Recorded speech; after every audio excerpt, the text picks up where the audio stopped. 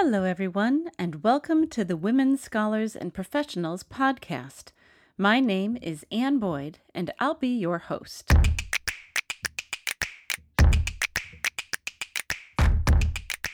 We at Women Scholars and Professionals are here to support women in their God-given callings into the university and beyond. So if you're a graduate student or a faculty member, an administrator or a student in professional school, a scholar in between jobs, or simply a person who supports women in the academic world, then this podcast is for you. In a world focused on marriage and children, what does it look like for single Christians to live lives of fullness and joy? Author Dani Treweek joined us on the podcast to discuss the ideas from her book, The Meaning of Singleness: Retrieving an Eschatological Vision for the Contemporary Church. Dani's research on this topic covers historical patterns and present-day questions, and ultimately offers a series of practical suggestions and hopeful worldview shifts. This book is not just for single people. It's a book for all of us as we ask questions and enter into conversations about our relationships and the work of the church. I learned so much from talking with Dani, and I think you will too. And if you listen to the end of the podcast, you'll hear an excerpt from our conversation in which Dani debunks the popular understanding of the gift of singleness. So let me tell you a little bit more about her. Dani Treweek is the founding director of the Single-Minded Ministry and an adjunct teacher at Moore Theological College in Sydney.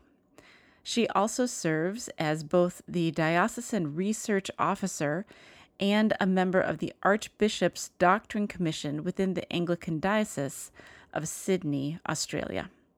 So let's dive right in. We're so glad you're here with us. I want to talk about your book, The Meaning of Singleness. But first, I would love to hear about your life in theology and as a theologian. So our listeners are mostly women who are connected with the academic life in one way or another. So I'm interested in centering our conversation there, at least in some parts. So can you talk a little bit about your path into theological study? Yeah, absolutely. My first round, I guess, of theological study was when I was quite a bit younger now. So I'm in Sydney, Australia. And so I studied at Moore Theological College, which is the Sydney Anglican Diocese Training College seminary, as might be more familiar language here in Sydney. And I studied a Bachelor of Divinity there, which is a 4-year full-time program. And one of the unique things about Moore College is that they are very much based on learning in community. So I lived on campus for 4 years in an accommodation centre with a lot of other single women. And that was just formative and foundational in so many ways. And, you know, the relationships that I formed there, not just amongst the single women, but amongst the student body and the faculty, have just been remarkably significant for me in the years to come.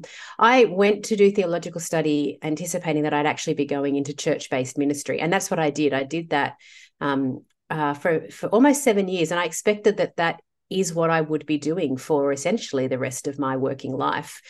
But at the same time, I had an interest in doing some reading and writing on singleness. I just had a hunch that there was more to say that we hadn't yet said, but I wasn't quite sure what it was. And so when I finished up the role that I was doing at a particular church, I decided to take 6 months off to finally write this book on singleness that I had been wanting to write, but very soon realized I need to do the proper work here to write a book that's actually not just going to be another book on singleness that's sitting on the shelves. And so I somehow found myself starting a PhD on singleness in fairly short order. This all happened.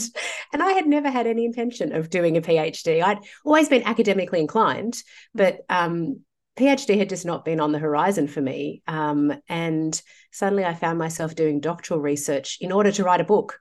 That was the whole premise. But what's been fascinating to me is I expected that I would complete that doctoral research, write the book, then find another church ministry job, particularly ministering amongst women, but not only women. And that hasn't been God's plan for me. He's kept me in this kind of world of theological academia that I didn't really even know existed outside of kind of my immediate context, and still finding my way through that. I call myself a bit of a theologian at large. I'm connected to a few different seminaries and Bible colleges, but I'm adjunct at them rather than on faculty at any of them. But I'm engaging in ongoing academic research and writing. And that's been a bit of a revelation to me. I hadn't expected that is where I would be a couple of years after finishing my doctoral work. Well, I think that lines up with the experience of a lot of our listeners, getting a degree and having maybe an expectation of how it would go, and then finding yourself in a new space. Yeah. So what for you have been some of the gifts of your life as a theologian, and what have been some of the challenges? Well, I mean, in one sense, I've been a theologian all my life, as all Christians are. We're all theologians in that sense. But in terms of the more formal sense of, it's, as I sort of just indicated, it's been a bit unexpected in a way, and so I feel like I'm kind of behind the eight ball. Oh gosh, here I am. I'm suddenly actually engaging in robust theological discussion, and I sense this is probably a case for a lot of women, maybe some men. There's a deep sense of imposter syndrome that comes along with that at times. So how have I sort of found myself here? I'm getting better at actually realizing, no, actually you have a seat at this table. You have put in the hard work. You do have skills and expertise. You've got a lot more to learn, but that's the point, isn't it, of engaging here academically, theologically. So, I'm just loving engaging at a kind of deep level. I love pastoral ministry. I love coming alongside women, particularly discipling them, having strong, robust relationships with Christian men, but actually being able to be engaging in deep, kind of wrestling with deep questions of theology and identity and community has been an incredible blessing and privilege. Yeah. Well, the work that you have done really comes through in your book. And so let's dig in and talk about the meaning of singleness. I really loved reading it, your writing and your research, and your explanations are all so rich and comprehensive. And I just learned so much. So thank you. Yeah, thank you for writing it. Well, I'd like to start by asking about the subtitle of this book. The full title is The Meaning of Singleness, Retrieving an Eschatological Vision for the Contemporary Church. And after I finished my reading, I could see and understand that this subtitle is really perfect. But before I read it, I had kind of only a vague sense of how these ideas fit together. So let's start with the idea of retrieval. Theological retrieval really holds a central place in this book, and it has been a powerful tool for your own study. And so can you say a little bit more about retrieval, maybe even giving a definition of it, and what readers today can learn from ancient theologians? Yeah, it's really interesting. As I said, I kind of went into this doctoral research thinking I've got a hunch, but I need to work out if that hunch actually has legs. And so I sort of just started, and I really was about at least 18 months into it and still a bit unsure. I was writing stuff, I was learning lots of things. I was still a bit unsure of what actually I was doing. What was my methodology to kind of follow through on this hunch? And it was one conversation with my doctoral supervisor where he happened just to mention a word which was resourcement, pronounced with a French accent. I'm not going to even try and do that, but it was I understood to be a particular Roman Catholic approach to actually looking at what had been written by Christians in the past. And so I went, oh, that's interesting. And so I just started pulling that thread, and I discovered this whole discipline of theological retrieval that I just had been unaware of in a formal sense. And I realized, this is what I'm trying to do, but I need to actually understand the principles of this methodology better in order to do it well. And so theological retrieval, in some sense, it's very ordinary. It shouldn't be something new or surprising or shocking to us as Christians. It's actually just recognizing that God is God works in human history, through people in human history, all through different points of human history. His spirit has been at work by his word, and that actually those who have preceded us, those who are our brothers and sisters in the past, actually have great wisdom to offer us. There are riches that they have engaged with at their time, in their place, with the issues that were of concern to them, that actually are not just relevant to us today, but have deep significance for us today. And so theological retrieval seeks to draw from the riches of Christian history, for the sake of Christian life and ministry and thought in the present.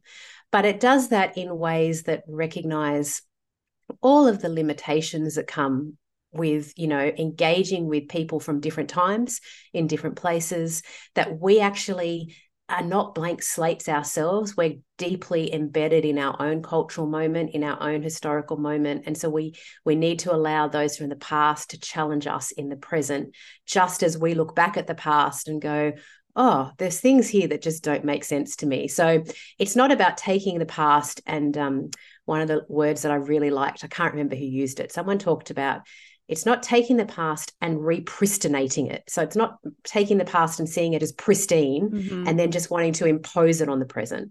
It's actually seeing the past as a resource for the present.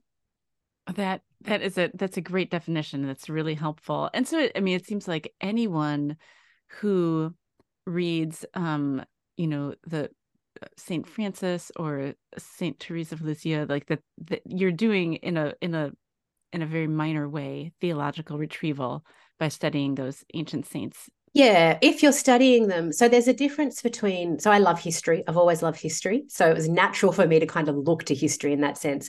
But there's a difference between doing church history to understand history, and then actually seeing history as having relevance for the present. And so I think historians actually tend to be quite instinctively very good at this, that they recognize history isn't just something in the past, but theological retrieval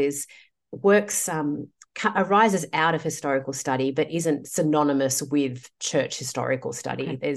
There's another step involved there in sort of the hermeneutical transfer into the present moment. Okay.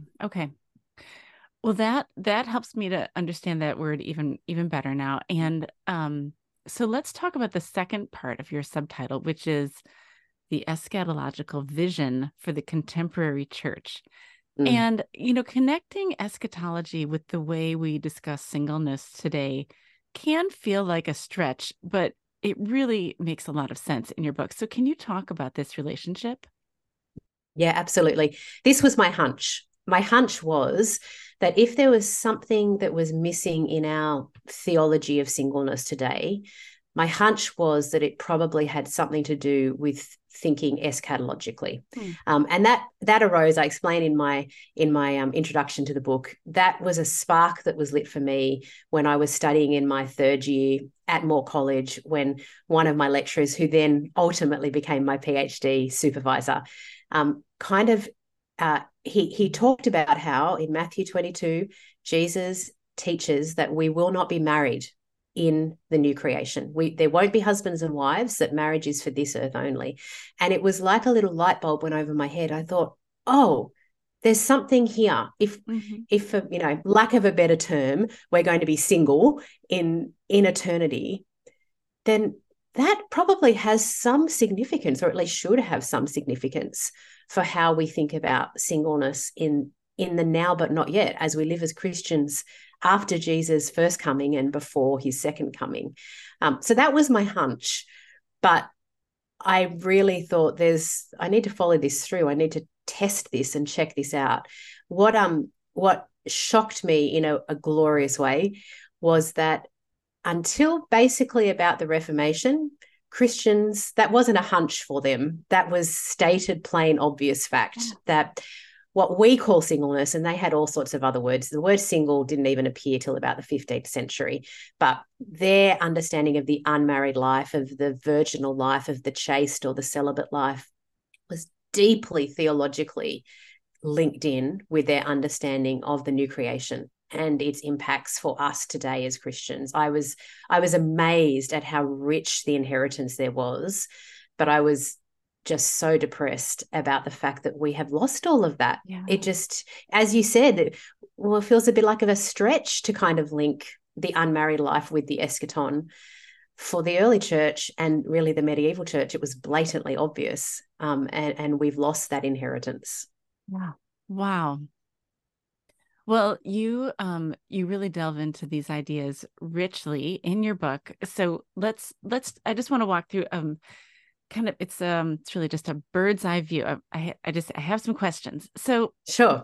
let's start by talking about the contemporary church and your description of the church today and the way singleness is viewed really highlights the theological inconsistencies and just the nonsense ideas that are widely held. So, can you say a little bit about some of the common misconceptions people have about singleness and its place in the church?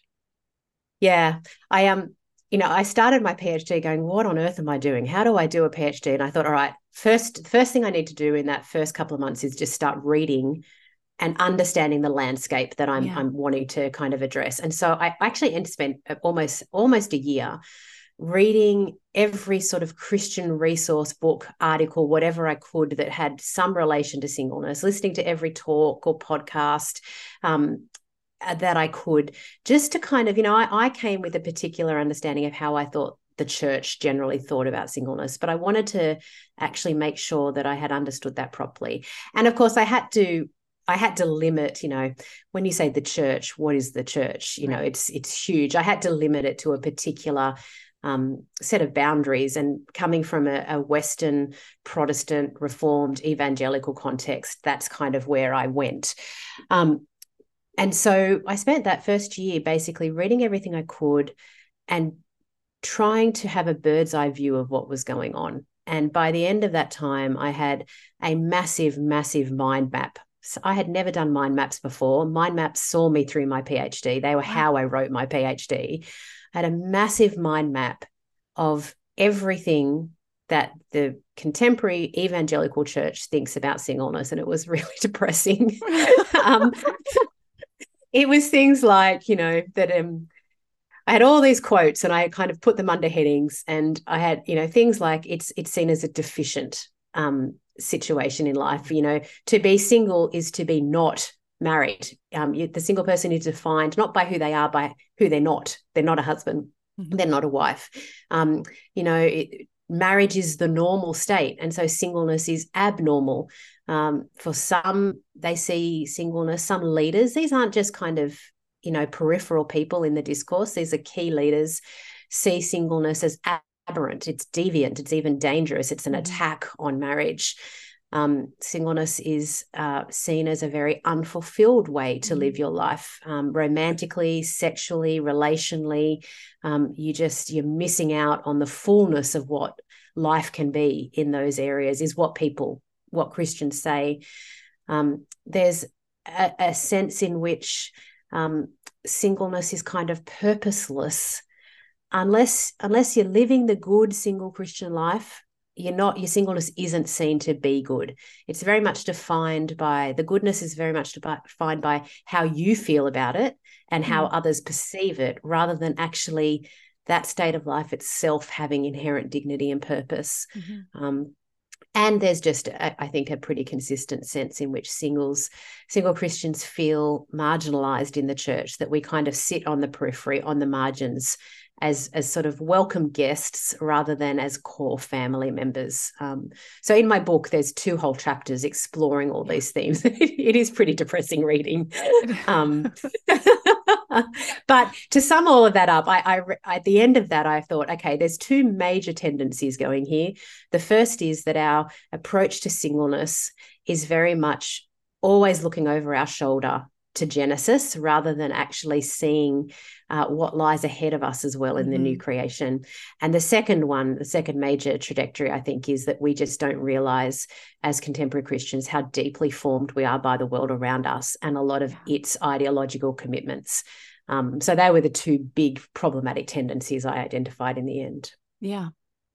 And, one of the things you point out in your book as well is that the culture around us often seems to treat single people with more dignity than the church does, that Mm. there's more of a place for people who are single.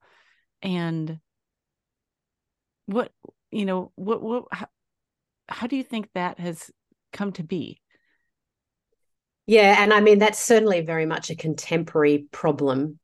It's really been in the last 50, 60 years that I think a lot of that has come because the world has changed a lot since the 1960s, and the church has at times very rightly and importantly pushed back on unhealthy, ungodly, unloving commitments that have been developing in the world. But what that has, one of the things, there's many things that have resulted from that, but one of that has been, I think, an idealization and an idolization of marriage, Mm-hmm. and kind of the modern concept of the sort of isolated nuclear family as the Christian way of life.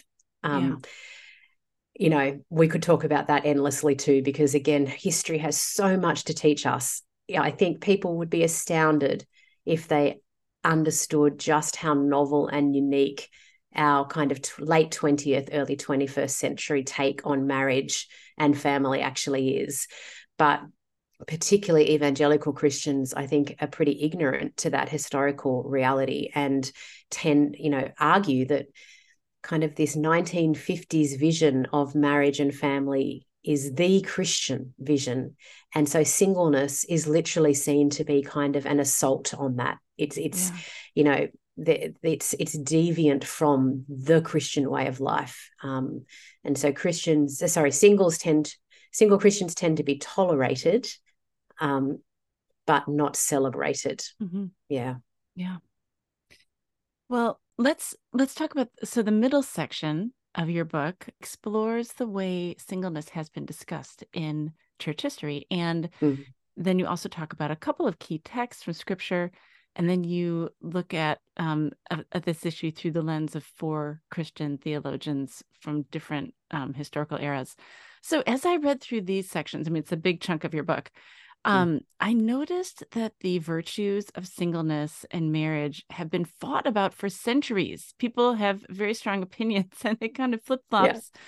And so, can you point to a few places in your study of history and theology that can help just the ordinary listener get a sense of the complexity of these issues over time? Mm. Yeah, those chapters are really the engine room of the book. It's where all the theological retrieval is kind of is based. And you're right.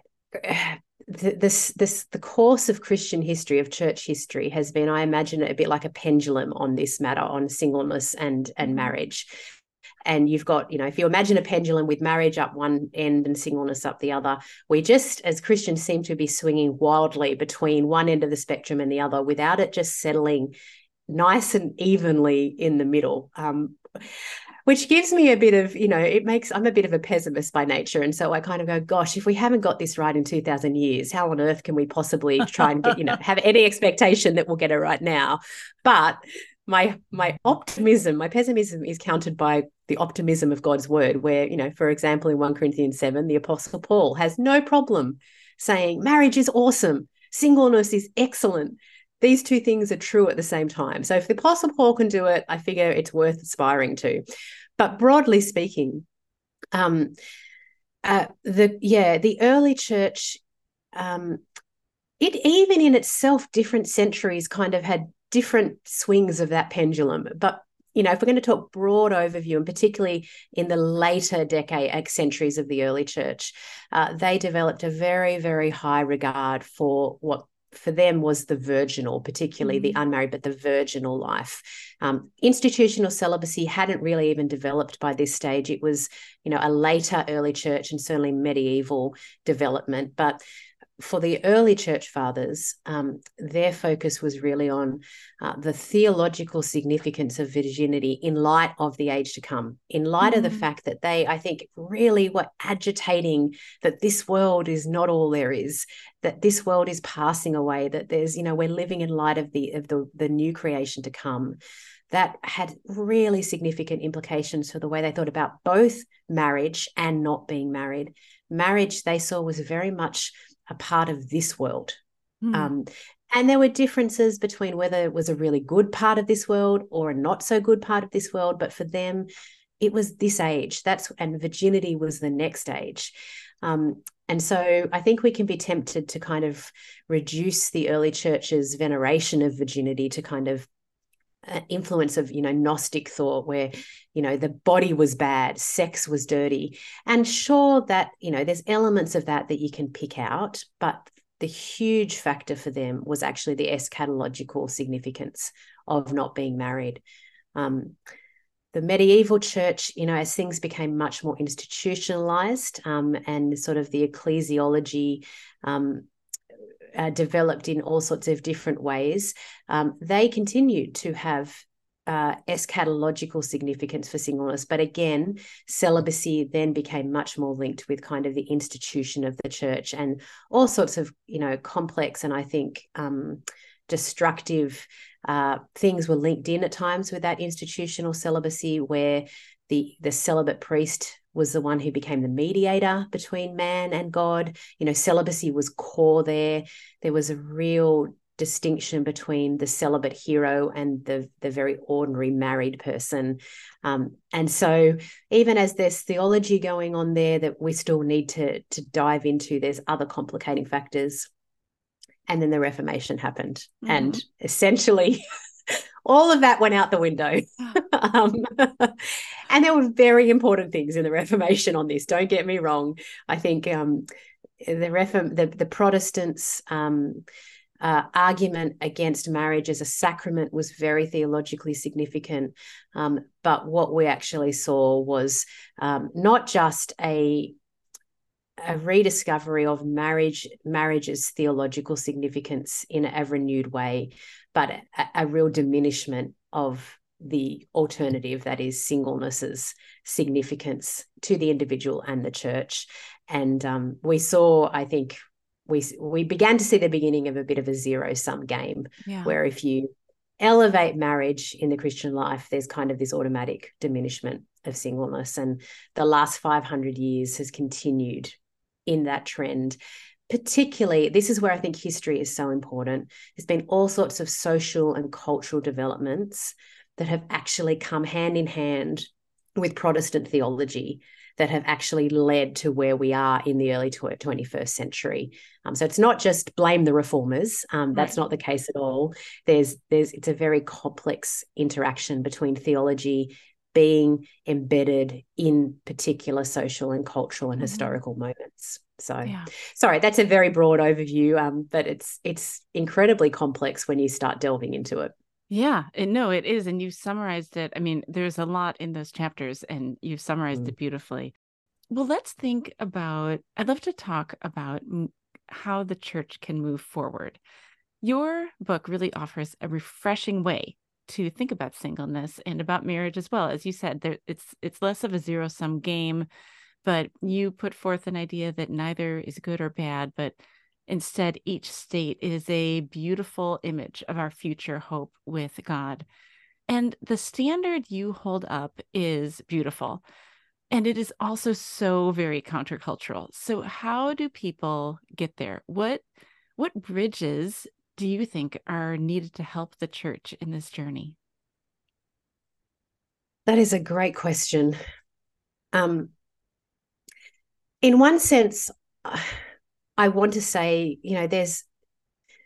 we need to be far more pastorally sensitive to single Christians. We actually need to be committed to loving them well. If we don't have the love, then all the theological truth that we can have is irrelevant, because we can have truth if we're not willing to actually act on it in love, then what's the point? And so I think there is a tension here between, we need to have, one of the bridges is a commitment to actually want to genuinely love and honor the unmarried person. And probably something I should have said at the start, which I always forget to say, when I talk about single, I'm not just talking about women and men like myself who have never been married. I'm talking also about those who are single again, whether that's through divorce or widowhood. And even within each of those broad categories, there's all sorts of unique complexities and circumstances. So I'm using it in a very broad term. And so I think the church needs to, one of the bridges is a commitment to go, these men and women are as much a part of us as the married person is. Mm-hmm. We need them as much as we need the married person in our midst. And if we have that love in place, that's foundational to actually bringing about change that's reflected in loving practice. But just as we need love and we can't have truth without love, I don't think we can have love without truth. And by that, I mean, I think we really need to be willing to grapple with how poor our theology of singleness actually is. And one of the corresponding truths of that is that actually our theology of marriage is pretty wacky. Yeah. We actually have to be willing to confront this golden cow in the contemporary evangelical presence of how we actually think about marriage as, I think, an idol in ways that we don't realize. That is the bridge that is going to be the hardest to cross, because there is so much immediate, visceral reaction to pushing on that door. I'm aware that even in just having written a whole 300 pages on a theology of singleness, many, many people in the evangelical Christian church will instinctively think that I am down on marriage, that, I'm wanting to, and that is, if you read the book, I mean, you've read it, you know that's not the case at all. Not at all. But that is the starting premise in the conversation we're at the moment, that if you really want to say, hey, we really need to talk about singleness here, that means we really do need to talk about marriage as well, in ways that we are going to find uncomfortable and challenging, and I think a bit rebuking at times. And that's the tough bridge, that I think that's the really steep, long bridge that we look at and go, oh, that looks too hard, I'm just going to back away from that now. But that's where I end the book with this. And it really was a realization for me towards the end of my study, that actually we don't have a conversation about singleness over here and one about marriage over here. We're actually having the one conversation about singleness and marriage together. And that's actually the way forward, I think. Yeah. So I want to ask you a question that is, it's specific, and it kind of brings it down to a grassroots level. So we hear comments from our readers and listeners that really make a lot of sense in our current cultural context, but I'm curious to know how to build those bridges. So the comments we hear are things like, well, guys aren't interested in me because I'm too smart, so I can't find a date or someone to marry. Or I missed the dating window because I had my head down working on my degrees, and now here I am with a PhD and no one to marry. There's this real grief over being single. And so how do you respond to someone with concerns like this? Because it seems, I mean, the loving part, that makes a lot of sense. And then there's also this worldview shift that is needed. We don't want it to sound rude to say you're thinking about it all wrong, but there is something to be said about that our whole culture and our whole the church across the world is thinking about it in ways that need help. So how would you start? I would start by saying, I get it. I'm still going to claim early 40s now, at least for another 2 months before my birthday. I remember being in my 20s, my early 20s, then my mid 20s, and then my late 20s, and then my early 30s, thinking, oh, I feel like I'm missing the boat. I'm missing the boat. I want to jump on this boat, but I'm not sure how that happens. And everyone else around me seems to have been able to get onto it. And so I deeply personally empathize with that sense of, oh, hang on a second, I feel like that may have passed me by because I was, focusing on this, or because there weren't many single Christian men around, all sorts of things. And I think two things, that is part of the reality of the time and the place that we live in, particularly if you're a single Christian woman. There are many more single Christian women than there are single Christian men. So that's just a demographic reality that has all sorts of complexities and implications. I think we live in a time where, yes, there is a sense in which Not all men by any stretch of the imagination, but certain men do feel threatened by strong, thoughtful, independent women. And that can play into the situation too. And so the first thing is to recognize, yep, okay, this is an actual reality that there's no point denying exists. But the second thing I'd want to say is actually, I think it's entirely, again, I personally resonate with the grief that comes in not having received the good things that marriage and family are, at least to this point in my life. Marriage is a good gift from God. It's a wonderful thing that He's given us. The blessings and benefits that come along with it. There is a rightness in grieving not having been given that gift, at least to this point. That it's entirely appropriate to kind of mourn the loss of something that hasn't eventuated. There's this thing called disenfranchised grief, where you're grieving something that you've never had. You're grieving the possibility that has never eventuated. And I think we need to actually legitimize that grief, whether it's singleness or infertility and all sorts of things. So there's reality, there's actually legitimizing grief and coming alongside people in it. But thirdly, I think I would want to say to single Christians who are living in that place that God's vision for your singleness is much more wonderfully profound than the church's vision has been, that it has taught you, and that your own vision for it has been. So even as you feel perhaps quite often that your singleness is a tragedy, in God's eyes, it is not at all tragic. It's actually a wonderful blessing that He has given you, not just for your sake. I mean, blessings are not always happy, happy, joy, joy. There's all sorts of challenges and complexities that come with blessing, because blessing is not just about how we feel about it. It's actually about how God has made us into a gift for others. And as Christians, we actually believe that we are one with each other.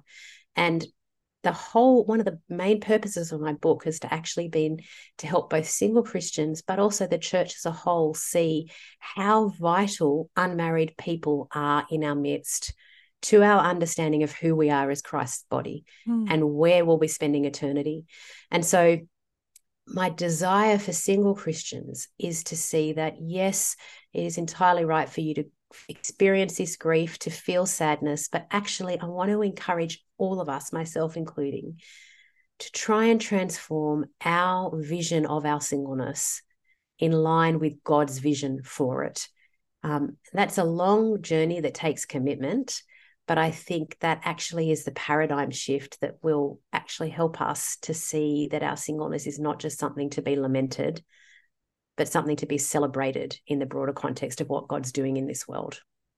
So I want to ask one more question about our culture today that I think about a lot. Our culture is so focused, not even the church, but our culture is so focused on sexuality and sexual identity. And I think often wondering about how the next generation will be able to sort this out. What thoughts do you have about how young people can manage these complex dynamics?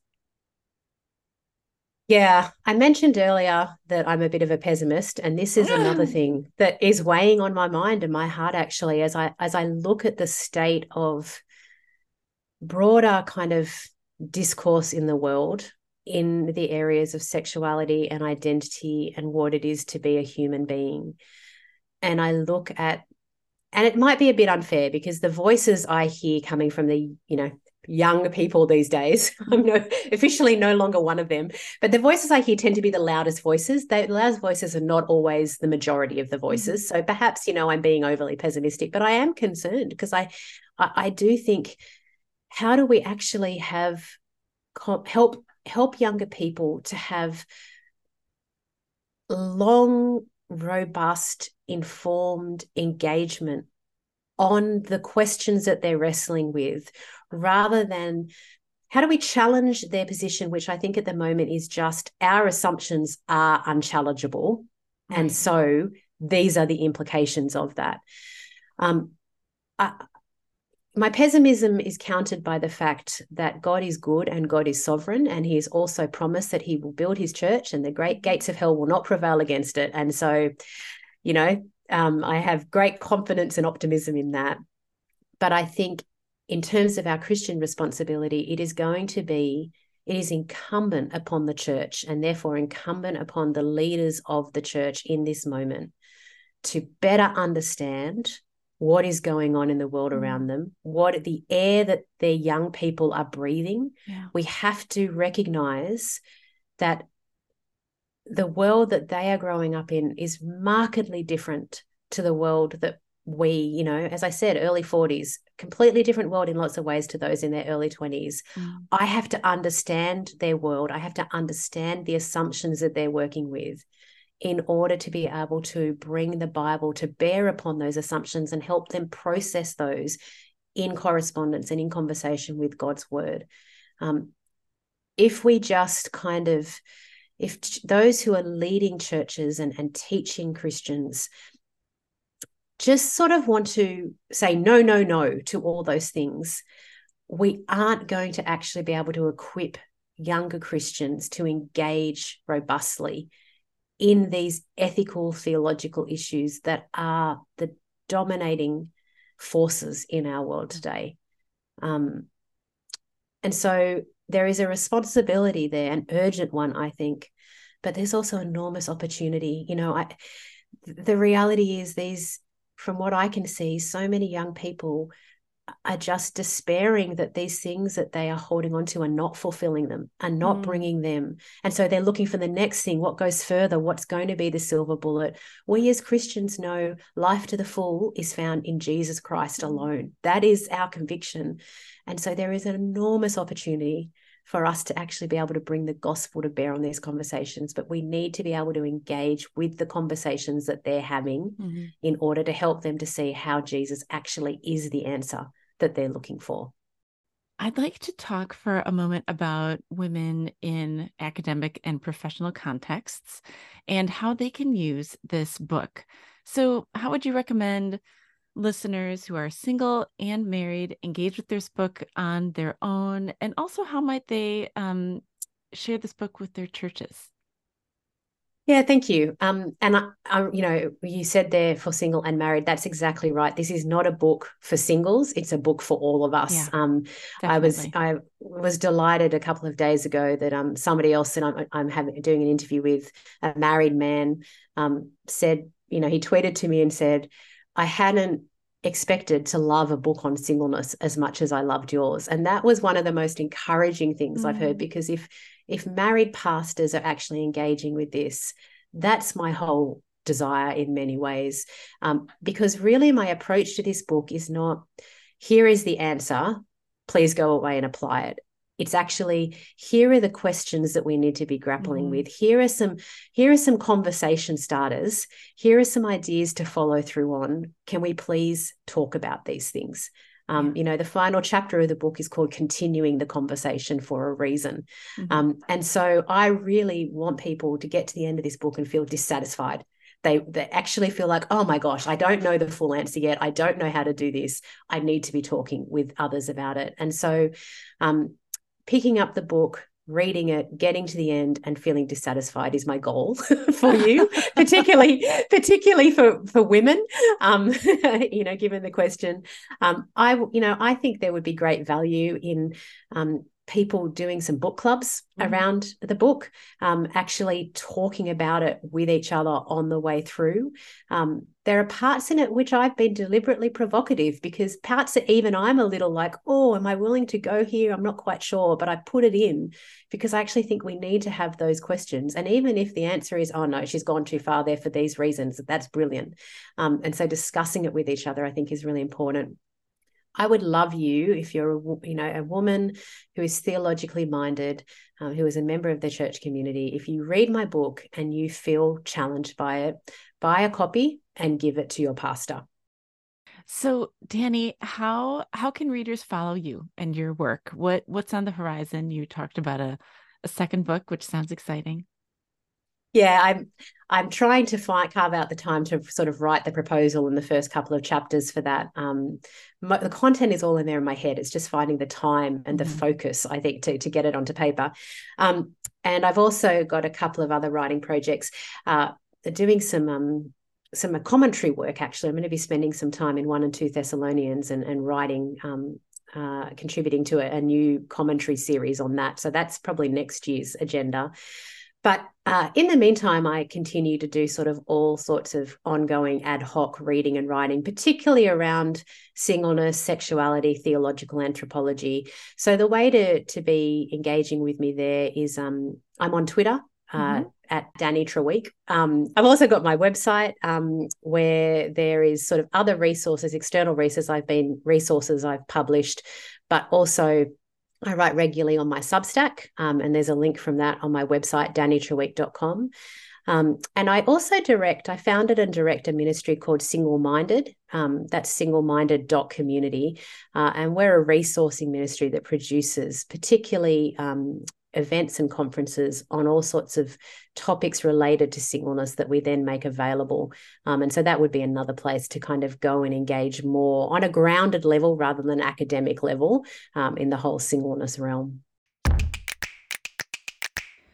In the weeks since I've read Dani's book, I've found that my own perception of the broader conversation about singleness has been heightened, both in the church and in our culture.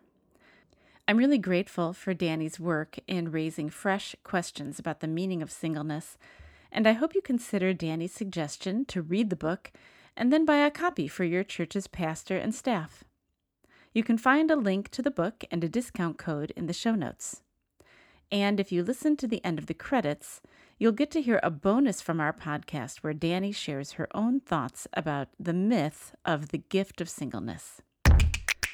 The Women Scholars and Professionals podcast is hosted by me, Ann Boyd, and is a production of InterVarsity Christian Fellowship. We acknowledge that the opinions of our guests may not necessarily represent the ministry, doctrine, or policies of InterVarsity. You can find more information about our podcast and the other cool things we are doing at thewell.intervarsity.org. Our work is funded solely through the donations of our listeners and supporters. So if you enjoyed this podcast, you might consider joining our support team by donating even $10 per month.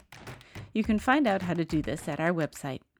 To ensure others will find and enjoy our podcasts as well, please consider rating and reviewing our podcast and sharing it with others. And as we close, listen in on this excerpt from my conversation with Dani. In a nutshell, I don't agree with kind of the dominant modern contemporary view of this thing that we call the gift of singleness, which is not even in scripture. You know, it's coming from 1 Corinthians 7, where Paul talks about he wishes all were as he were, that is, unmarried, but each has his own gift from God, one of one kind, one of another. So he's talking about gifts, plural there, one of which presumably is the gift that he has, which I understand it to be that he has the gift of not being married. Mm-hmm. Now, we understand that primarily today as being this special spiritual superpowered injection of the Holy Spirit that allows you to be content as an unmarried person. Exegetically, theologically, I just don't get it. We would never say that about marriage, that you need some special, booster shot of the Holy Spirit to be content as a married person. Right. Why do we say it about singleness? Why do we say that, this one thing is the one aspect of my life as an unmarried person, that the indwelling Holy Spirit, the ordinary work of God in my life, ordinary in quotes, is insufficient to do in me, that I need something extra? Why do we suddenly kind of divorce those verses in 1 Corinthians 7 from our theological commitment to the fruit of the Spirit, one of which is self-control? We are expected to be people of self-control, but for some reason when it comes to self-control in sex, we can't possibly be imagined to do that. And to go back to what we were talking about earlier, that is an inheritance of the Reformation. Martin Luther talked about sex as being this biological necessity that is as necessary as eating, drinking, going to the toilet. And so it's the only way you can do life without kind of falling into heinous sexual sin without end, in Luther and then other reformers' mind, is you need something special from God to equip you to not sin in this way. And that was responding in a historical moment to what was going on in the Catholic Church, in institutional celibacy, and I understand where it came from. But when you look back further, and particularly to the early church, this understanding of the gift of singleness as being this special spiritual empowerment is completely absent. It is not there. It's just not there. What is there is that what Paul is talking about in 1 Corinthians 7 is marriage and unmarriage as both being gifted situations for the Christian. This is the life that God has assigned to you. He has gifted it to you. And God has given you the grace to live that life for him. So sorry, that the way that I hold these things in tension is that actually our understanding is really very novel. It's very modern in the sense of at least 500 years old modern, and it just, for me, involves us checking our theological minds at the door in a whole lot of ways to hold to the truth of that, when there is actually a much more, I think, plain reading of the text, which is just simply, if you're single, it's because God is good and sovereign in your life, and this is where he has you for the moment. If you're married, the same thing is true. Both of these are gifts from God. So that's how I tend to look at it.